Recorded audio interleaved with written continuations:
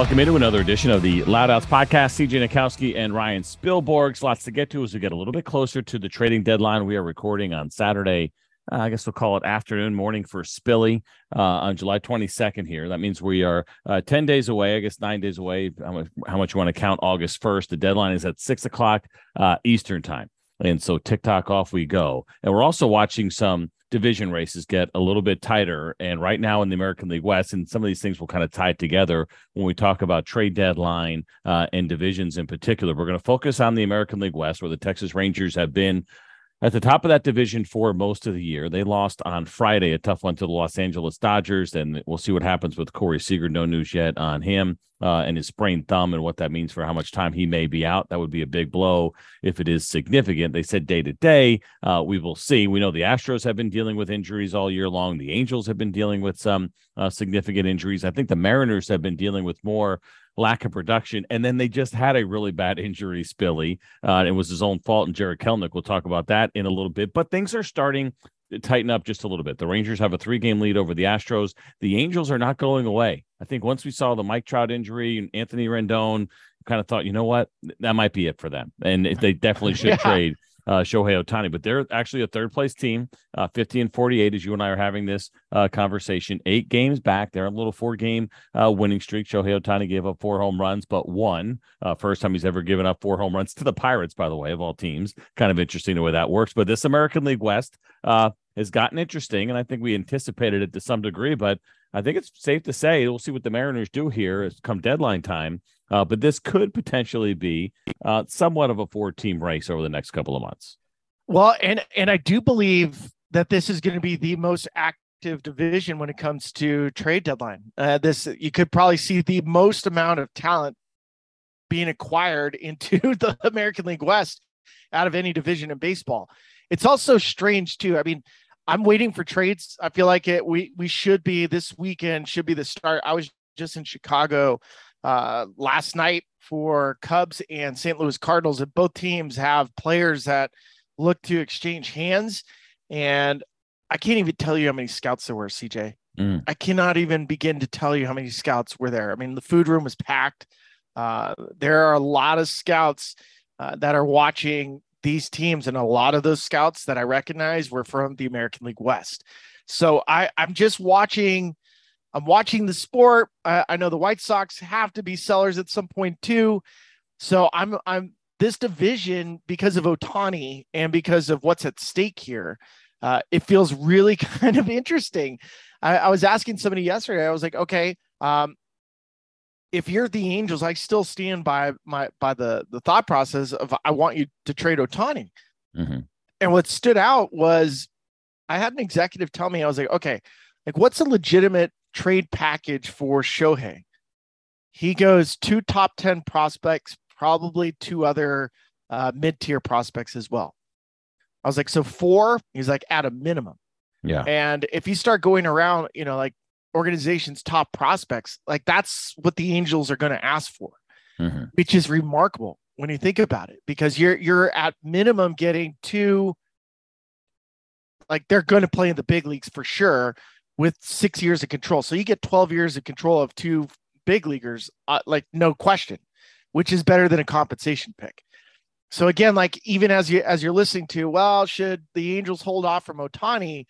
My assumption is that the trade offers in the next 10 days for Ohtani are going to be organizational changing offers that are guaranteed players, that are going to be in the big leagues.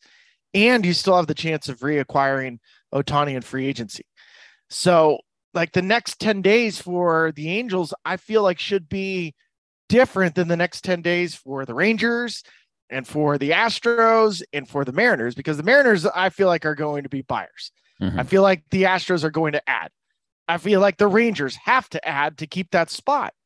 The Angels don't have to add, other than if they do decide to hang on, like they just missed a chance to, I guess, ramp up, upgrade their organization, and they're going to miss out this chance because of the next 10 days, which to me is really, I think is the narrative of the next 2 weeks of baseball, is if the Angels can win, and really, like if I'm an Angels fan, I want them to lose.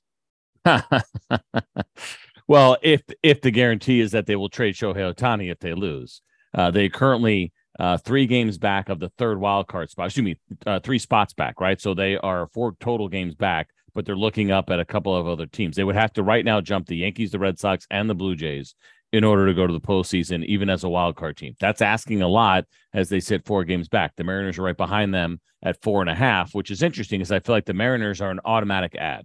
Right. I feel like they absolutely have to be buyers because the offense just has not lived up to the expectations, and they have the pitching that could go on and run in the postseason. I think absolutely a possibility for them, but they got to get there first. So they seem like an easy add offensively, especially with Jared Kelenic going down after he kicked a cooler and fractured his foot. He wasn't doing that well lately anyway. The offense wasn't. I felt like they needed an upgrade now that just kind of amplifies that. They do that, but it's interesting to look at the Angels in front of them and say, well, maybe they should be selling Shohei Ohtani.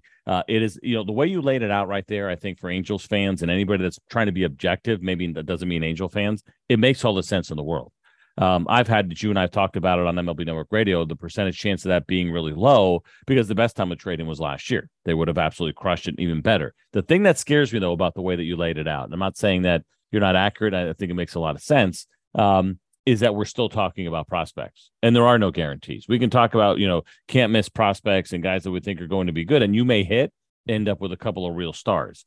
You may miss and you might have one guy that hangs around for a couple of years, another guy who ends up being, a utility piece, whatever it may be that you can use, or a pitcher who eventually goes into the bullpen who you think is a starter. And that would be a real frustration there when you start to kind of look at that as a possibility. For me, if I'm Perry Manazian and I'm trading for Shohei Ohtani, I need at least one guy that's already a proven big league commodity to go along with that. Maybe it's a guy with a year's service time in. Who knows where he would go? I can imagine they would trade him in the division. But I need some guys that have started to do some things, at least a little bit. And they've already faced big league pitching. They've already faced big league hitters. And how many contenders can really afford to do that? Right, that are in a spot where they can take somebody off of their big league roster and add Shohei Ohtani. Of course, they'd love to have him. And then are you willing to empty out your system? Again, that's why last year, if I'm a GM trying to acquire Shohei Ohtani, it would have been a lot easier for me to say yes. It would have been a lot easier to give you my top 2 guys, and then you want my 12th and my 15th or whatever that number may be, or one of my guys off my big league roster, because now I have 2 shots here with Shohei Ohtani, and I get a full year of that revenue of having Shohei Ohtani in my uniform. The thing that I would love to know that I don't know if anybody can answer, what is the financial impact of 2 months of Shohei Ohtani? I understand the team that's acquiring him. The team that's acquiring him is they want him to help him win. But that instant boost of the Ohtani jerseys, all the advertisements that come in from the Japanese companies, the Japanese television, and of course, attendance on top of it to go along with the fact that you expect to be winning some games. What would that mean? I don't know what the number is, but that has to come into play somehow, some way in acquiring him. So I like the way you lay it out. Again, I just don't know who's going to be able to pull the trigger. And if I'm running the Angels, I got to have a big league commodity back, at least one in this group of 4 or 5 players that are coming my way. I mean, my guess is for whatever, like Ohtani, we already know is going to get a $500 million contract when he does sign as a free agent. And if you were to put a value on what the Angels have already received in Ohtani, they've probably received close to $500 million in value, marketing, all the jersey sales, tickets, alcohol sales, the value that it's increased for Artie Moreno and what the Angels are worth. So that's for basically what, $60 million the last 6 years or 7 years that the Angels have had Ohtani. It's cost them $60 million. And they essentially have a $500 million in value of a player. So when they trade this player, they're going to say it there in their mind. They're like, I'm trading you a $500 million player. I need that return in kind for 2 months. So that's another sticking part for why I'm with you. I think it's going to be very difficult to trade Ohtani. I still keep it right around 40%. But in the case of an organization that does acquire, you get 2 players. We know that. You get the marketing side, which is going to be off the charts. I mean, if Ohtani jerseys are going to be the number 1 jersey in Major League Baseball, wherever he goes, it's going to, and if it's a number change, that'd be crazy too, right? Like it'd be Ohtani 18, Ohtani 19, whatever, Ohtani 21, and whatever that looks like. He was number 11 in Japan. That's when he played for Oryx. So I mean, those jerseys. Nippon. He was in Hokkaido. Nippon. Yeah. He was for Nippon the Ham Fighters. He was for the Ham Fighters. And then on top of that, like I remember this story. This dates back so long ago when Roger Clemens signed, and I believe he signed with Houston, and it was for the final. It was with you, right? For the final 2 months. I was not there, no. But it was right around that time. And he got something like $12 million to sign for like a couple months. And the argument was, man, what a waste of money. And the owner's response was, why? He brings $2 million a night every time he pitches. So I'm going to make $1 million every single time he pitches. So it's a wash. I actually make money by signing him for 12. He brings in 24. That's pretty good return on my investment in less than 2 months. So my guess is with Ohtani, he's going to bring in for every single home game that you have him, millions of dollars of additional revenue that you weren't going to get. Yeah. You get to the postseason, that's even more. And we just saw what happens. If you win a World Series, the overall value of winning a World Series or even getting to the postseason is hundreds of millions of dollars, not just to the organization itself, but to the economy around the stadium. So, I mean, all these things. But are you acquiring Ohtani just to make money, or you're acquiring Ohtani to win this year? Because if you get knocked out in, the league championship series, or if you even make it that far or whatever, you get knocked out in the first or second round. And so some of that money's not there, and he's gone, right? He's going somewhere else. And so, okay, well, congratulations. You made $15 million, but you just wiped out your farm system. Are you putting that $15 million into the payroll next year? It's only 15 for 1 year. Well, I don't doubt that it's a great financial move, but what does it do to your organization if you wipe out your system? And is that really worth the $15 or $20 million you're putting in your pocket? Well, it could be way more. I mean, it could be hundreds of millions of dollars. Could be, but I'm saying you can't treat it that way. It's not a guarantee. And even then, right, if you win the whole thing, whatever that might be worth to your team, that would be fantastic, and that probably would make it worth it, right? You win a World Series. Is it worth then gutting your system and perhaps not being able to support? Yeah, that's a yes, right? Look at the Marlins. The years they won, they emptied out. It's still worth it. It's worth it for them to have won those 2 World Series that they won, even though they stunk in between, and pretty much since for the most part. So I get it. That is worth it. But if you don't win it, that is a huge gamble that you're taking. And then, of course, you're in that spot. Now, could you go out and trade other pieces eventually? I mean, I think it lends itself to what has to be a more aggressive offseason, where you maybe have to add that to your payroll is how you look at it. And I don't know what those dollars are, but I think if you're a billionaire, you're betting on what the guarantee is. All right, we're going to have him for 2 months. We got to pay him $10 million. That gets added, right? A third of his $30 million salary. So there's $10 million gone. How much am I bringing in? Assuming you're not subtracting any other payroll in the process, and what that really looks like. So it's a tough one, man. Listen, and the one I wanted to ask you about is because you know this one well, but if you pull a Nolan Arenado trade, well, then it's a real disaster. Because all 5 of those players to the Angels or for the Rockies haven't done what, you know what I mean? Like you haven't ended up, like you gave up, there was 5 players that came across plus money going the other way. Yeah, that's why you got to get a big leaguer. If it happens, I don't want to hear about 4 prospects. Nothing is guaranteed there. A guy who has played in the big leagues and has shown me at least a little something and I have an idea who he is doesn't mean he's going to be great the rest of the way. But I got to at least see that, because they're not going into a rebuild. Perry Manassian is very competitive, right? We've seen what he's done. If they're not going to win this year, they're going to be right back at it trying to win next year. I don't know if he wants 4 guys that may or may not help him down the road. I'm not saying there's a couple of prospects you wouldn't want to get your hands on from certain organizations, but there's got to be a big leaguer coming the other way. So another wrinkle in this is Oakland in the American League West. And that's why I'm so fascinated by this division, is because it feels like this one is going to be the most active. And I'm anticipating some of these teams getting active like today, tomorrow. Like we're going to start seeing some moves this week. We have to. There's no way you wait till the wire. There's no way. I mean, you kind of have to get it going. But in the case of Oakland, and the numbers for the Athletics against the American League West are just horrendous. They have 4 wins. They're currently on a 14-game losing streak against the American League West. Kyle Tucker last night hit 3 jacks. Kyle Tucker's amazing. I love him. But in the case of the Angels, they've played him 7 times. Mm-hmm. So, and we know with the schedule, there's about 6 more games remaining.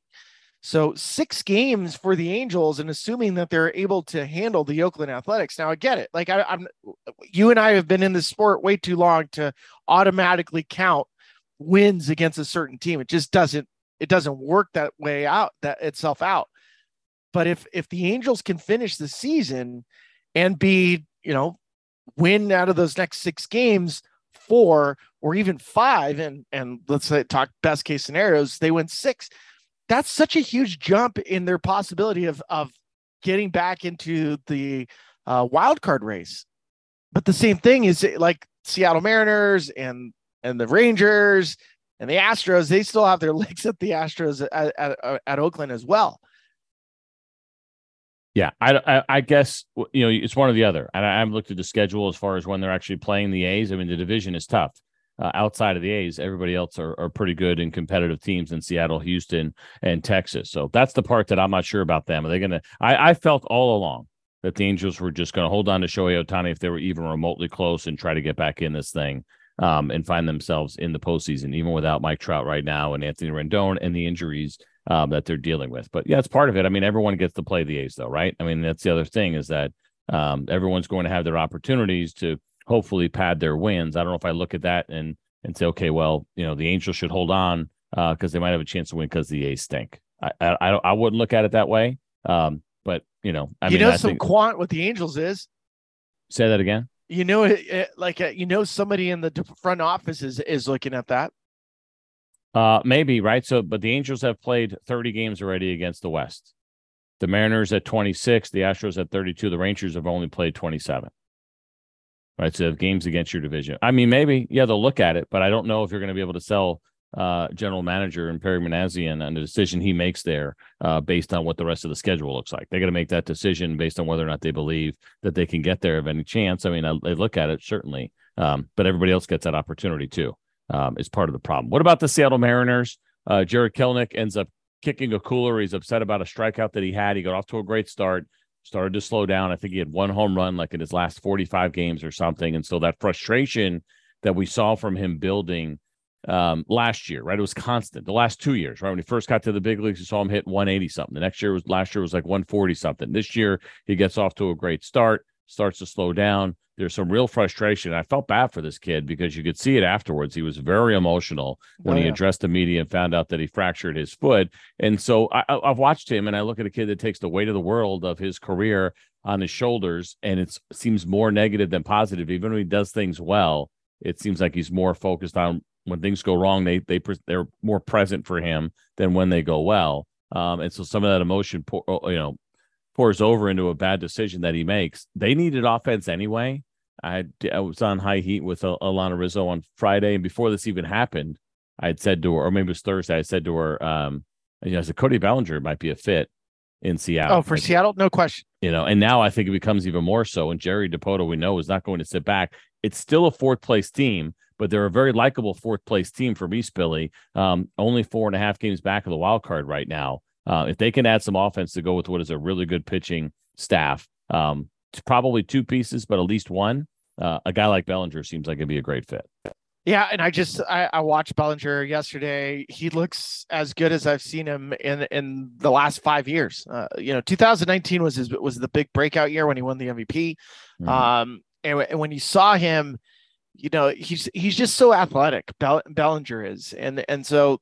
He could play center field. He could play first base. When he's slugging, he can slug. He doesn't have a really high strikeout rate. This year, it's right around 17%, which would be a huge improvement for Seattle.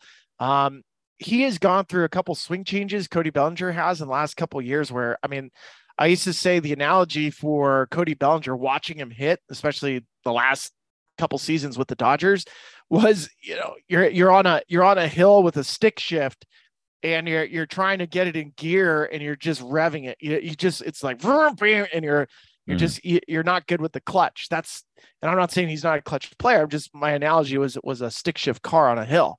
That's what Bellinger looked like hitting. That's what he looked like hitting. Yesterday, he looks athletic. He's shortened up his stance. He's firing his hips again. I think a lot of it has to do with his legs because you remember he's been hurt multiple times, had a rib injury, had the shoulder. So he just looks healthy. So I would be happy. I would be ecstatic if I'm the Mariners for Cody Bellinger. On the other side, Jared Kelenic, man, you and I've been around players like this that are emotional wrecks. They're far too negative, and it doesn't go away. Like these are highly emotional players where when things don't go their way, they implode. And I get it. I mean, like, I've done silly things. I've never punched a wall because I struck out. I know there's been players that have done that. And when they get injured, they're like, oh my God, I'm so sorry. My bad. Those guys are going to snap later on in their career too. Like, it doesn't go away. That there's a trigger that fires them off, and that's their way of releasing it. And it's not a healthy release. It's not. So can I see this kid growing up a little bit more? Sure. Yeah. I mean, okay. Yeah. I mean, and I felt really bad for him too. I felt really bad for him, but self-inflicted injuries due to anger, temper. And this game is as negative of a game as there is in sports. You fail 3 out of 10 times or 7 out of 10 times. It's hard, but you have to find ways. And I don't think, I mean, that's a personality trait. It doesn't just go away. So It stinks. It stinks. It does. It was really unfortunate. Now they have to pivot, probably make a move, bring some kind of offense in. They're not the only ones. The Texas Rangers and the Houston Astros will also have a lot of rumors surrounding them as we get closer to the trade deadline. We've already heard a couple regarding the Houston Astros, and it seems like starting pitching is where the focus is going to be. They've had a lot of injuries there. We know that. It looks like, some other things on the offensive side, like some positive things happening, right? You mentioned Kyle Tucker with his 3 home runs, but Chas McCormick's been swinging a pretty good bat. They need to get Jordan back, and they need to get Jose Altuve back, and they may be fine offensively. I'm not too worried about the Houston Astros, but they've been rumored on guys like Marcus Stroman. And what we saw a couple of years ago back in 2019 when they won that World Series was they also won the Justin Verlander sweepstakes prior to that at the deadline. That was a game changer for them. Because, again, I bring it up all the time. You go back to the championship series, the 4 teams, both between the National League and the American League, that were in the championship series that year were rumored to some degree on Justin Verlander. It was the Astros that got him. It was the Astros that rode him to a World Series title. It has a similar feeling again this year is who's going to make the biggest move because there are needs out there. And I wonder about the Rangers. Like, their rotation is in pretty good shape, even without Jacob deGrom. Their attention will be on the bullpen.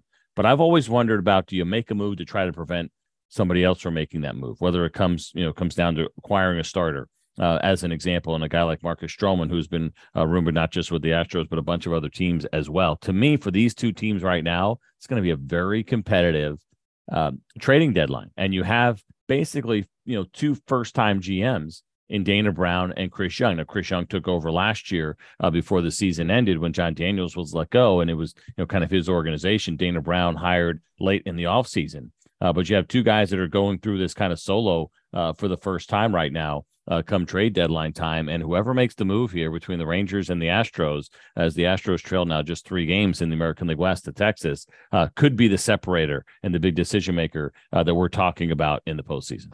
Yeah, I think all signs point, as we just having this discussion about the American League West, all signs point, in my opinion, as we just walked it through, that the American League West will be the most active division for this trade deadline. It's lining up that way. There's 4 teams that have a bunch of decisions to make that want to be good.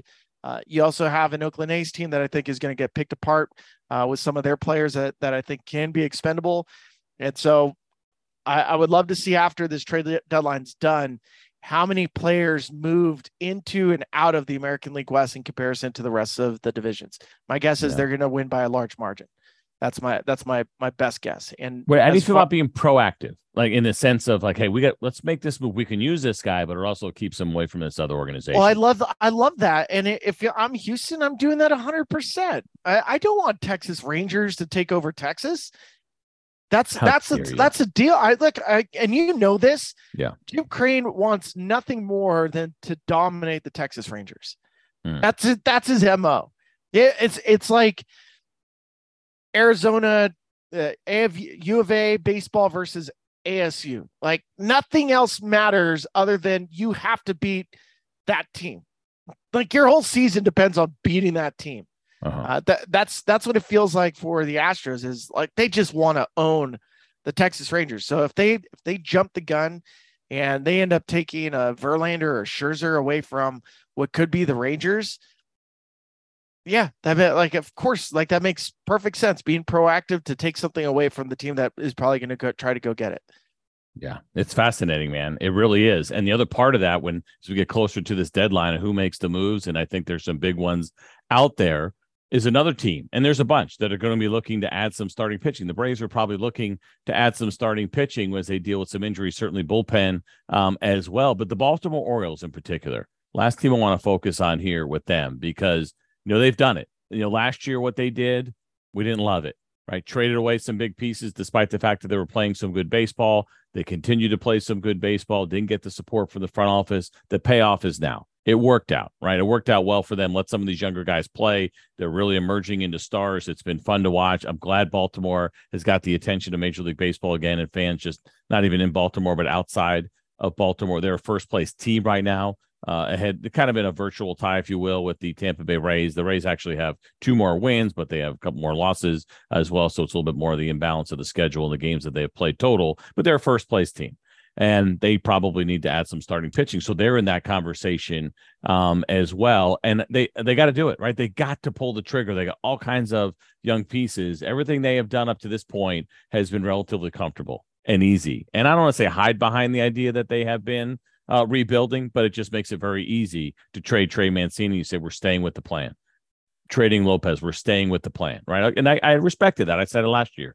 Now it's time. Now it's time to pay. Now you actually owe this fan base something. You put this great roster together. They've done excellent work. Brandon Hyde deserves it. The clubhouse deserves it. The fans deserve it. All eyes for me, Spilly, on the Baltimore Orioles, and I did not think I'd be saying this when the season started. The onus is on them. They have got to get it done. They've done a great job. They need help.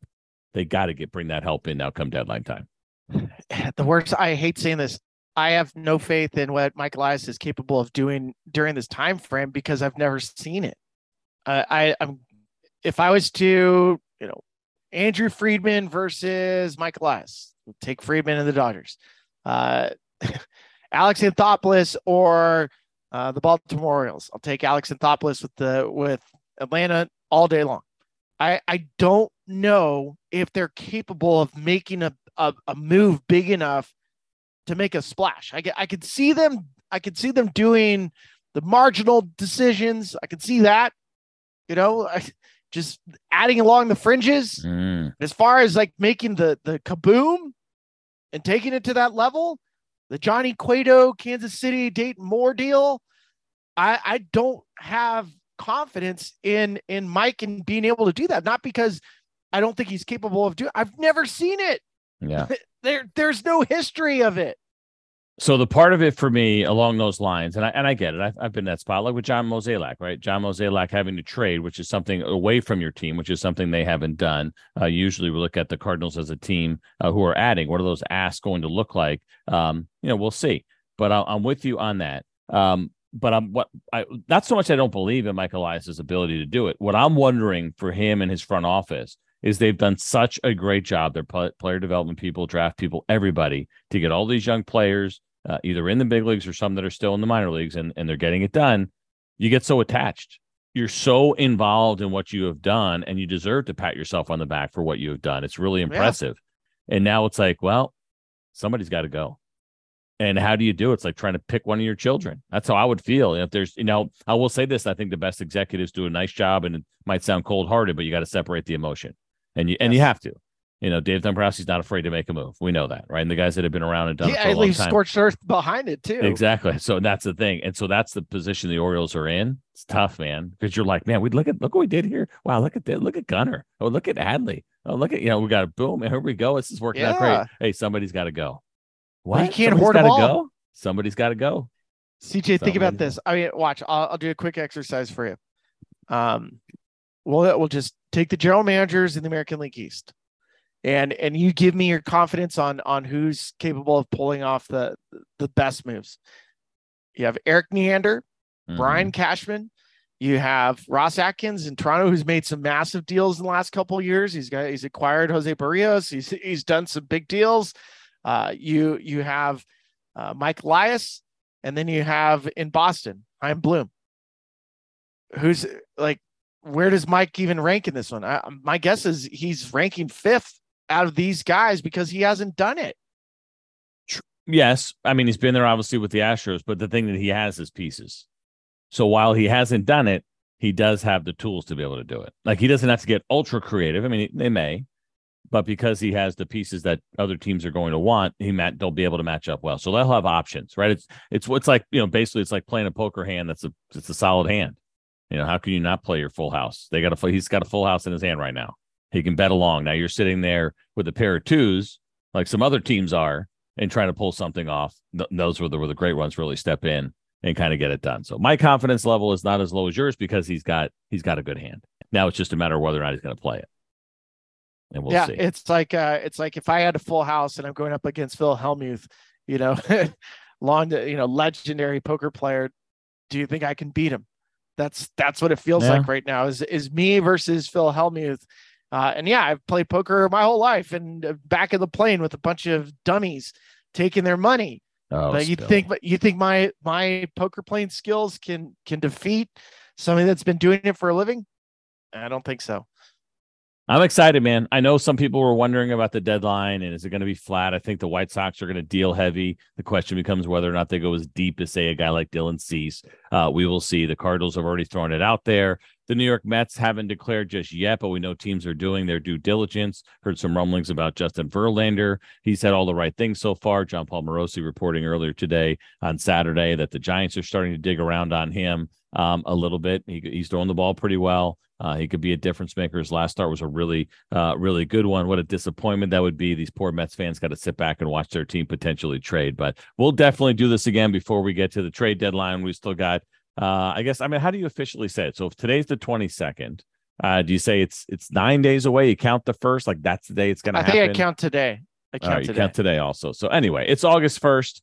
6 p.m. Eastern time. Spilly and I will be with you both here. We'll be on MLB Network Radio. We'll be on social media, probably sharing our thoughts as well, because we love the deadline almost as much as we love the postseason. This overall season really has not disappointed. It continues to get better, and the excitement builds. As always, we appreciate you guys listening to the podcast. Make sure you catch Spilly and I on MLB Network Radio. Loud Outs is 2 to 5 Eastern time every single weekday on MLB Network Radio, Sirius XM channel 89, and also Chris Jimenez and Kevin Franson do the weekend show. That show is 10 to 1 Eastern time on MLB Network Radio. Have a great day, everybody.